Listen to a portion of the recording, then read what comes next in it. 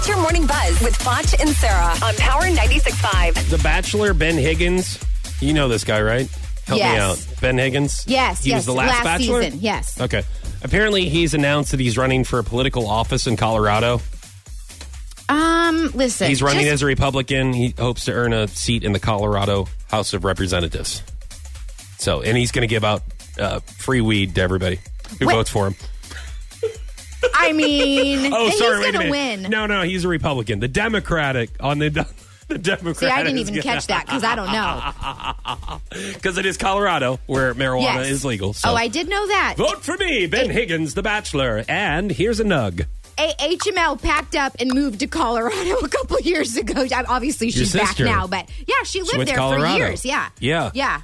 How was that experience for her? Good? I don't think she can remember a lot of it. So, also, it's so beautiful. Right? Yes, she lived in a tent for a month, especially when you remember it. Right? It's really a fun experience.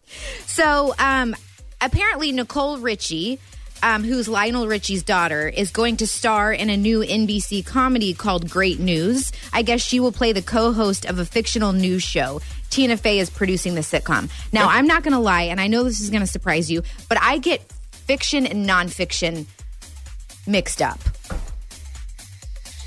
Okay? Tell me what you think both of them are. Okay, so fiction means it... Okay, I'm going to swap it. So fiction means it's not true, and nonfiction means it's true, though, right? No. It's the other way around. That's what I thought that it was. Oh, no, it's the other way around. I don't think you even know. No, I know. It's the other way around. Oh. Well, see, there you go. It is. What? Say it again. What is it? Fiction is when it's not true. True. No, not true. Okay. So fiction is when it is true. Fiction. Do it again. One more time.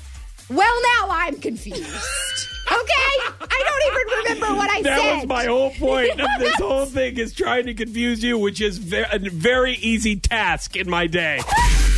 That was your morning buzz with Foch and Sarah on Power 96.5.